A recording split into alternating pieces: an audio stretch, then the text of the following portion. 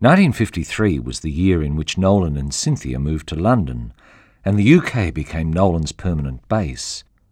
With the advocacy of Kenneth Clarke, by the mid-50s Nolan's career had taken off in Europe.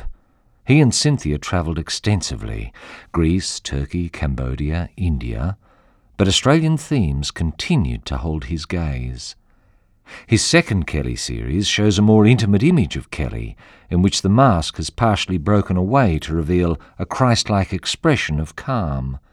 Even the rifle has become more organic, with its butt etched with the gentle walls of gum beetles.